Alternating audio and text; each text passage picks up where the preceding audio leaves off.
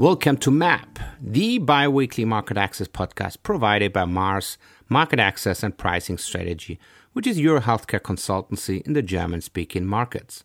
Mars makes it as easy as possible for you to get your pharmaceutical, medtech, or digital health product to the market and, of course, get the price it deserves. My name is Stefan Walzer. I'm the founder of Mars and a health economist by training and working in the fields of market access, reimbursement, pricing, and health economics already since 2004. And now let's learn about the market access and reimbursement systems around the globe. Market access consists of various and different kind of stakeholders, insights, and obviously as well views as well as evidences. What does that at the end of the day mean? Ultimately, if you can start a bit even before, maybe take the terminology instead of market access, maybe take health economics. That's maybe as well where everybody can quite easily see how that kind of whole environment consists, because it basically adds up the information from the health area, meaning the clinical evidence, and the economics, which then more the cost and reimbursement / pricing side. What does that at the end of the day mean for a proper market access planning, but also then later on in terms of implementation? If we maybe start with the end in mind, as a lot of marketing gurus as well basically say, that basically means how could we achieve the optimized price for a company, or if we maybe take the other side of the coin, how could we take and optimize and achieve an optimized price, for example, from a healthcare payer's perspective. It's the same kind of idea at the end.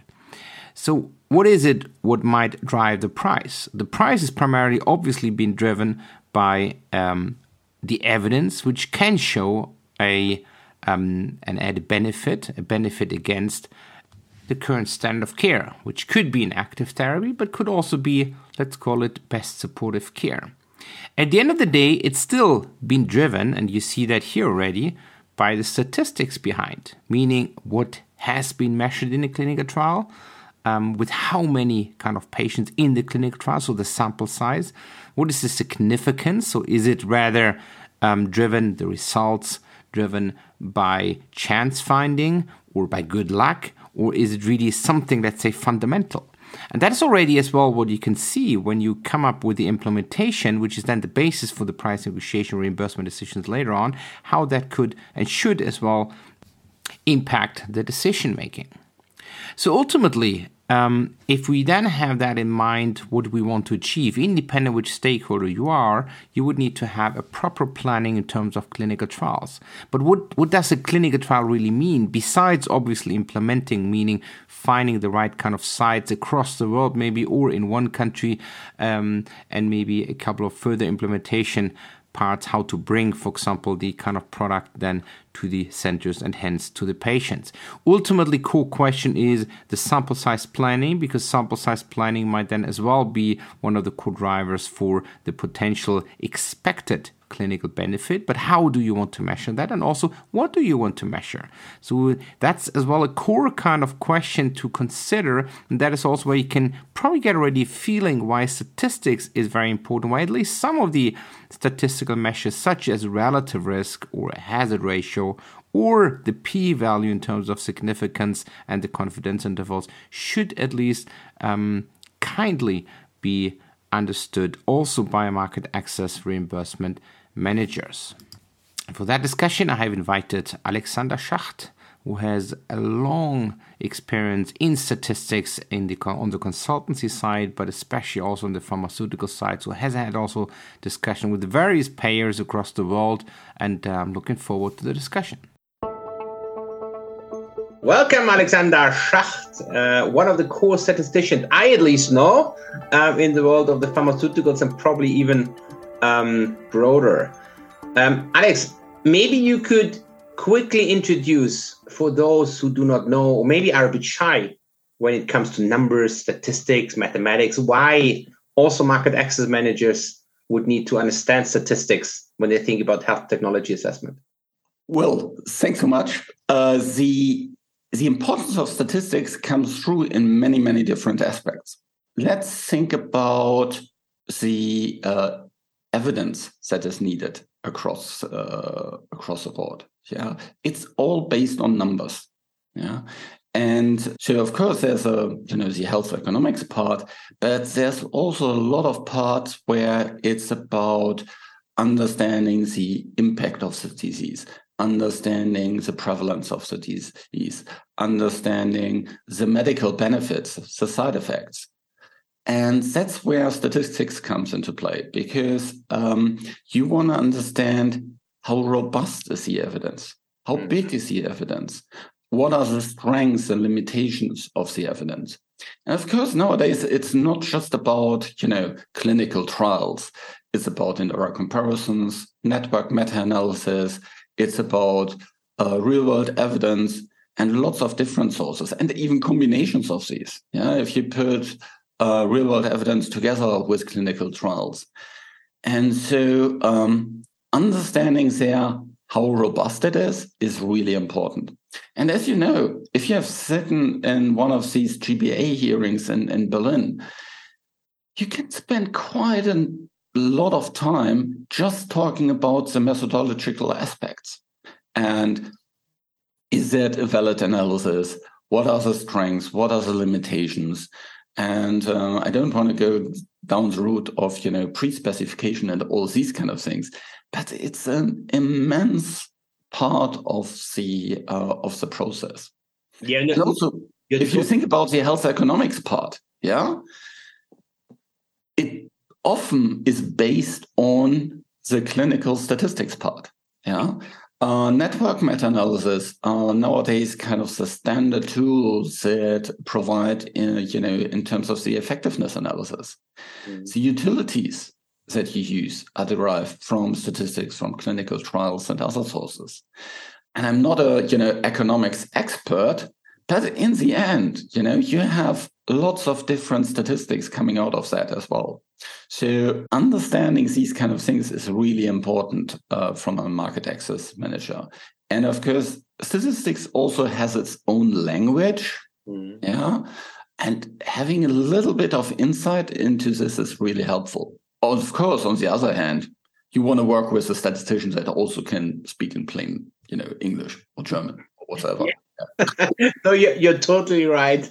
I can only, support that. I think it's probably really important. I mean, also when you say health economics, right? What I normally tell students, especially, or juniors, right? Let's say the terminology is built of two words, right? The first health, that's basically what you said as well at the beginning, right? Which is the evidence. What is the basis for our analysis? And then you just add the economics, which are the cost components, and maybe a couple of other things as well, right? For sure. And by the way, economics is just statistics in the field of economics. Yeah, so the linear regression, confidence intervals, Markov chain, all these kind of different things, I studied mathematics. Yeah, at the beginning, I wasn't kind of thinking about, well, you can apply linear regression only with medical data. No, I was looking into all kinds of different things. Yeah. And of course, the fundamental mathematics is the same. Yeah. No. I fully agree. I think you also brought up a very good point. I mean, when you just said, you would need to be able to speak in front of, let's say, HTA or payer institutions. I mean, you have just mentioned an example with the GBA in Germany, in Berlin, but also I think around the NICE in the UK, right? I think that's always the same. And I mean, we have just experienced a couple of years ago where we have worked on a crossover trial, and I think we spent probably 20 to 30 minutes just discussing within the GBA hearing just around that kind of method, right? And if the method which has been applied was the correct one, and if we have delivered the right ones, right?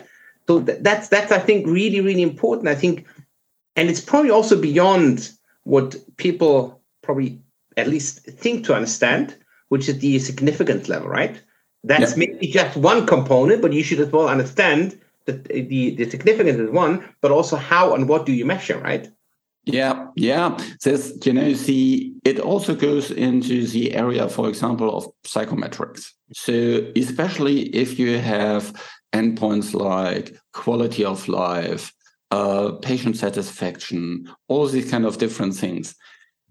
you always think about, okay, do I really measure what I want to measure?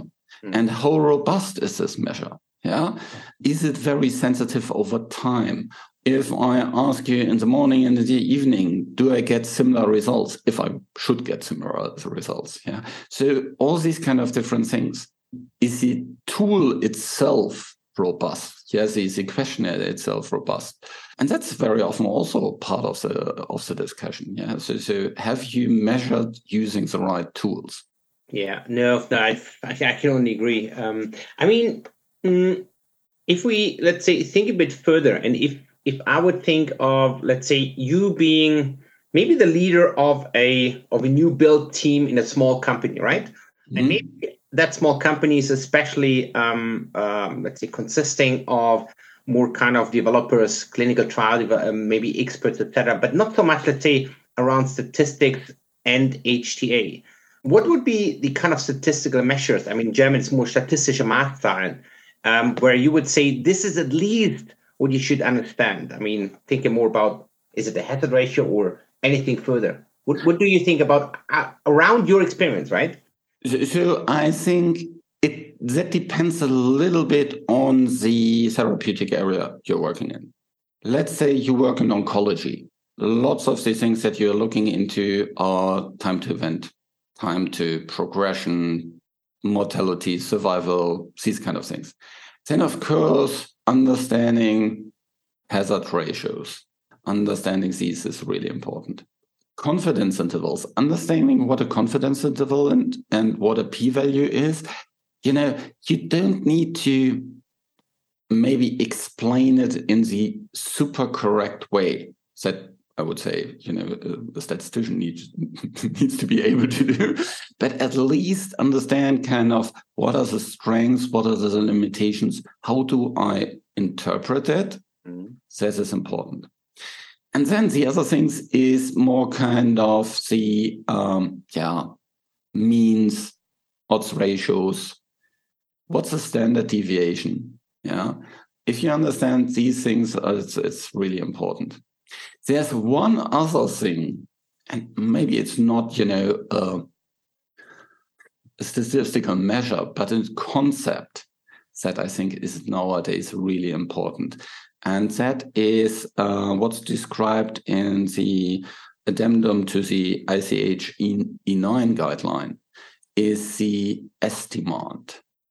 The estimand describes what we want to estimate. And estimate is basically kind of, okay, how big is the treatment effect, for example, in a specific population using, let's say, an odds ratio or whatsoever, and also understanding, okay, what about the so-called intercurrent events?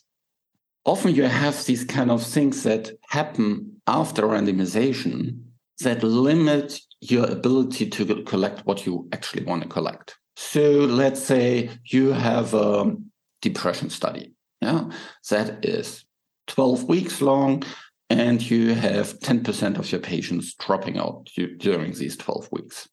What do you do with these 10%? Now you can think about, what is really that you want to measure? Do you want to measure the treatment effect in all those that stayed on treatment? Or do you want to measure the treatment effect in all those that started treatment, assuming that those that drop out go on placebo, are not treated anymore? Or do you think like, well, I want to measure kind of the treatment effect at the last time that, the medication was taken, which would be called, the last observation carried forward kind of thing. Yeah. So that is the important thing. What do you really want to measure? What do you really want to estimate? And that is the estimand. Yeah. It's a concept that emerged over the last couple of years, because people were struggling with this kind of, what do you do with this missing data? And then people realized, actually, that's not a missing data problem. That's only where we kind of stepped over it. The real problem is that we never thought about what we really precisely want to measure. We just said we want to measure the treatment effect. But really, what is the treatment effect? Yeah. So the same thing is, for example, in oncology. If you have then patients discontinuing because of toxicity, what do you want to understand? Do you want to understand kind of, and then they go on to some kind of other treatment. So do you want to understand, if I start with this treatment and in case of toxicity, I switch to that treatment, what will be, so this, you have that kind of comparison of treatment policies or treatment regimens. What will then be the outcome? Or do you want to understand kind of under the assumptions that you don't develop the toxicity, what will then be the outcome? Understanding these nuances is really important, because then you can have a good discussion with your statistician, you can have a good discussion with the HTA body, with, and also with, treating physicians or patients. What do they really want to know?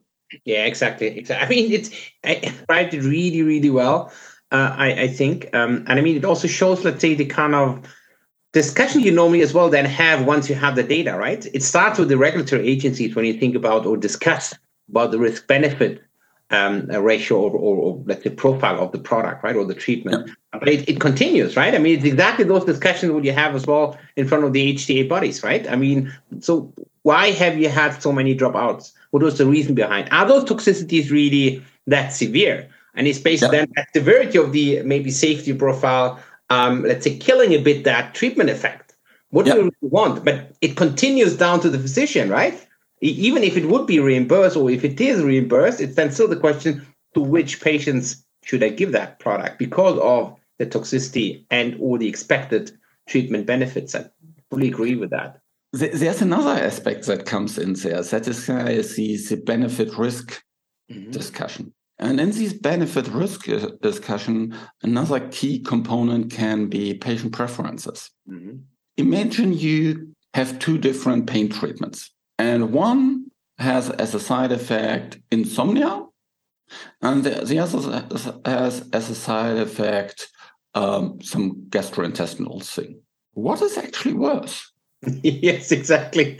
So would you rather have a 10% probability to be vomiting, or would you rather have a 12% probability or 20% probability to have sleep problems? I don't know. Yeah. So basically the only answers you can have is ask the patients. And that's where patient preferences, discrete choice elements, and all these other things come into play. And so that's yet another statistical thing. Well, of course, kind of health economics experts also know a lot about these things. But in the end, it's a statistical experiment.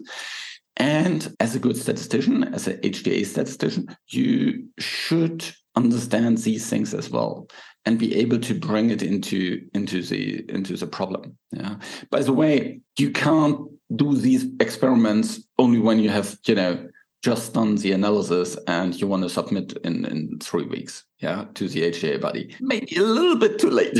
That is so true. And it basically brings up my next kind of question, right? I mean, we're speaking a lot about, let's say, statistics and probably more market access, HTA, right? But at the end of the day, I mean, all of the different, let's say, areas, including medical, including marketing, etc., they need also working basically together, right? But if we can maybe focus a bit, just in quote, right, on the statistical and the HTA/market access bit a bit, how would you recommend, how should those, let's say, functions really work together? I mean, how close, in which ways? What is your experience on that? So my experience is the best way is that you have a really good regulatory skilled statistician working with the development team. And you have another statistician that is well versed in all the HTA commercialization efforts, medical affairs, that works with the medical affairs and the HTA people for a couple of reasons. The first is if you work on regulatory and something else as a statistician, so something else always falls over. The second thing is, and all these things happen in parallel. You will never have time to focus on both. The second thing is you need a very, very different skill set. And maybe I would say even mindset to approach these things. So regulatory thinking is very different to the HTA thinking. Regulatory bodies think very much in, okay, I, the FDA, or I, the EMA, discuss directly with the sponsor about what exactly the clinical trial looks like, what are my primary analysis, and we agree on everything. And then we conduct it. That's not what happens with payers. Of course, there is discussions between payers and the sponsors in terms of how should the clinical development look like, or at least I highly recommend people do that. But you can't have these in-depth discussions because there's far too many payers.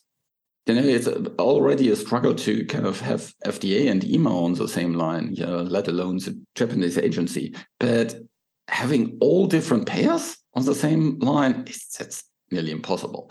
And of course, the payers are also much more kind of relaxed a little bit. So they will say, I don't care what you have pre-specified. For me, these things are important. Let's have a look at these. Yeah, you have these kind of subgroups. But, what for me is really important are these populations, because that's where we'll reimburse you or potentially reimburse you. Yeah, you have the studies that is, for the US and Europe, and it goes for, all patients.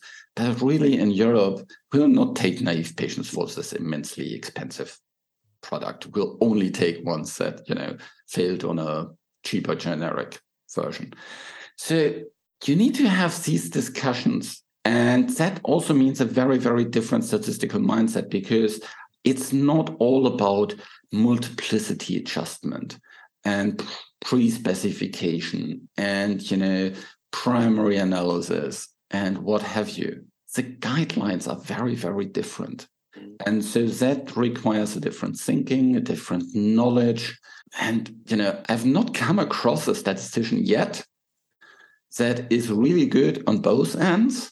So that's why I think it makes a lot of sense to have two statisticians there. One responsible for the regulatory side, one for the HTA side. But of course, they need to work closely together. Yeah, if they work against each other or not communicate, then you have a disaster. Yeah, no. I agree. And I also experienced, exactly that kind of split when I was in the industry as well. I think the important thing is exactly, I think, what you just brought up. Payers I would say all payers are a bit more relaxed. I was just thinking more, if you're in Germany, they're not that relaxed. But at the end of the day, if you really think a bit further, not just around, let's say, what happened before and after randomization and which measures to use, etc. But if you think especially, as you as well said it, the multiple or controlling for multiple testing, they also don't care at the end of the day. No. Even for AQUAC. If you just have a look, I need the p-values for all adverse events. Oh, that's a statistical significance. Come on. Nobody was planning for that. Nobody was controlling for multiple testing or whatever kind of stuff. And you're much more the expert on that. But they still take into consideration, right? And that's just one example, right? Think about UK NICE when they think about a stopping rule, right? As you as well said, or maybe a kind of stepwise kind of reimbursement. We just reimburse it after after a second use of a generic or whatever kind of stuff. There was maybe a subpopulation in the clinical trial, but that's not real big evidence, right? It's rather still the money which drives it.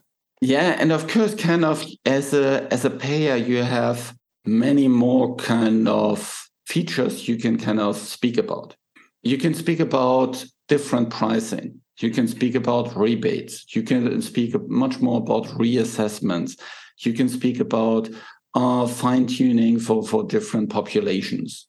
All these things play a role. Where it's from a regulatory point of view, it's more kind of, okay, it's yes, no decision for a certain population. Let's say a little bit oversimplifying, yeah, but that is more or less it, yeah. Whereas here you have, in the payer environment, you have much more freedom. If you think about different other countries, well, it's even on a subnational level. Or if you think in the US, you have completely different approach. So it's more of a negotiation. The basis for the negotiation, basically. And that's, I think, what needs to be understood. And that's, I think, also where the complexity for, let's say, the kind of regulatory statisticians come into play, right? Because they are following the guidelines, the discussion with the FDA, EMA. If you want to do something else, you first ask, you get direct response. You're in direct, let's say, communication, right? That's totally different, right? Even if you have consultations with whatever kind of HTA bodies, it's not a communication. It's asking, get a kind of advice, but even that is sometimes a bit blurry, right? It's not what you can see in the regulatory world. Yeah, the communication, that is actually a really interesting part of it. That also requires very different skills from a statistician. As you just mentioned, as a statistician in the regulatory world, you have more or less a one-to-one discussion with experts on the other side. You don't have that in the HTA space. You have a discussion first, very often not directly. You'll likely not talk to every HTA body around the world as a statistician. There are far too many, yeah? So you need to provide communication in such a way that local HTA people around the world can actually live with it. That, the person that works with the Belgian HTA body and the Italian and the French and the Australian and the Brazilian and the Canadian and whoever can confidently speak about the data. So providing the evidence is one thing, explaining it, training people on speaking about it is yet a completely different thing. On the regulatory side, well, whenever there's a statistical question, the regulatory person will come to the statistician. Okay, let's talk about it. How do we formulate it and write it back? Well, unless you have a pretty big team of statisticians, that's pretty impossible within a pharma company. Maybe you should invest a little bit more in this. I would strongly recommend, but I think it's at the moment at least not realistic to think that you'll always have a statistician sitting next to the HTA person.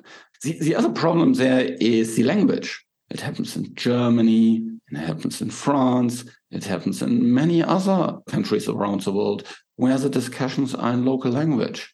Now, have fun finding statisticians that speak Korean and English and German and French and whatsoever.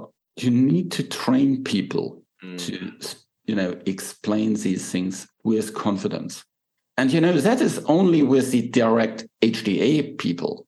The next level is then, of course, kind of peer counts and all these other things. If you need to do negotiations on a hospital level, on insurer level, or in Spain on a regional level, you speak with so many people in the organization, and they are not just responsible for your oncology products that you're just bringing on the market.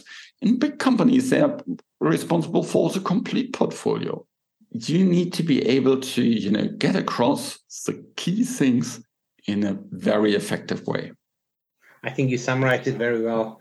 Maybe a bit of another direction, just towards the end of our, let's say, episode here.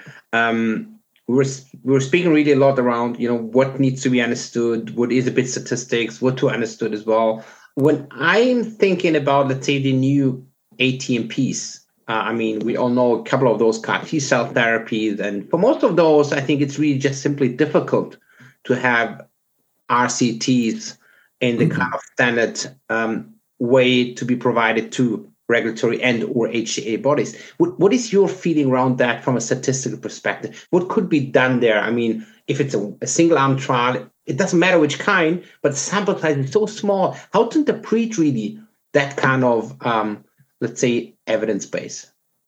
First, I think it's to kind of, as a statistician, appreciate that you can't always have a big head-to-head study.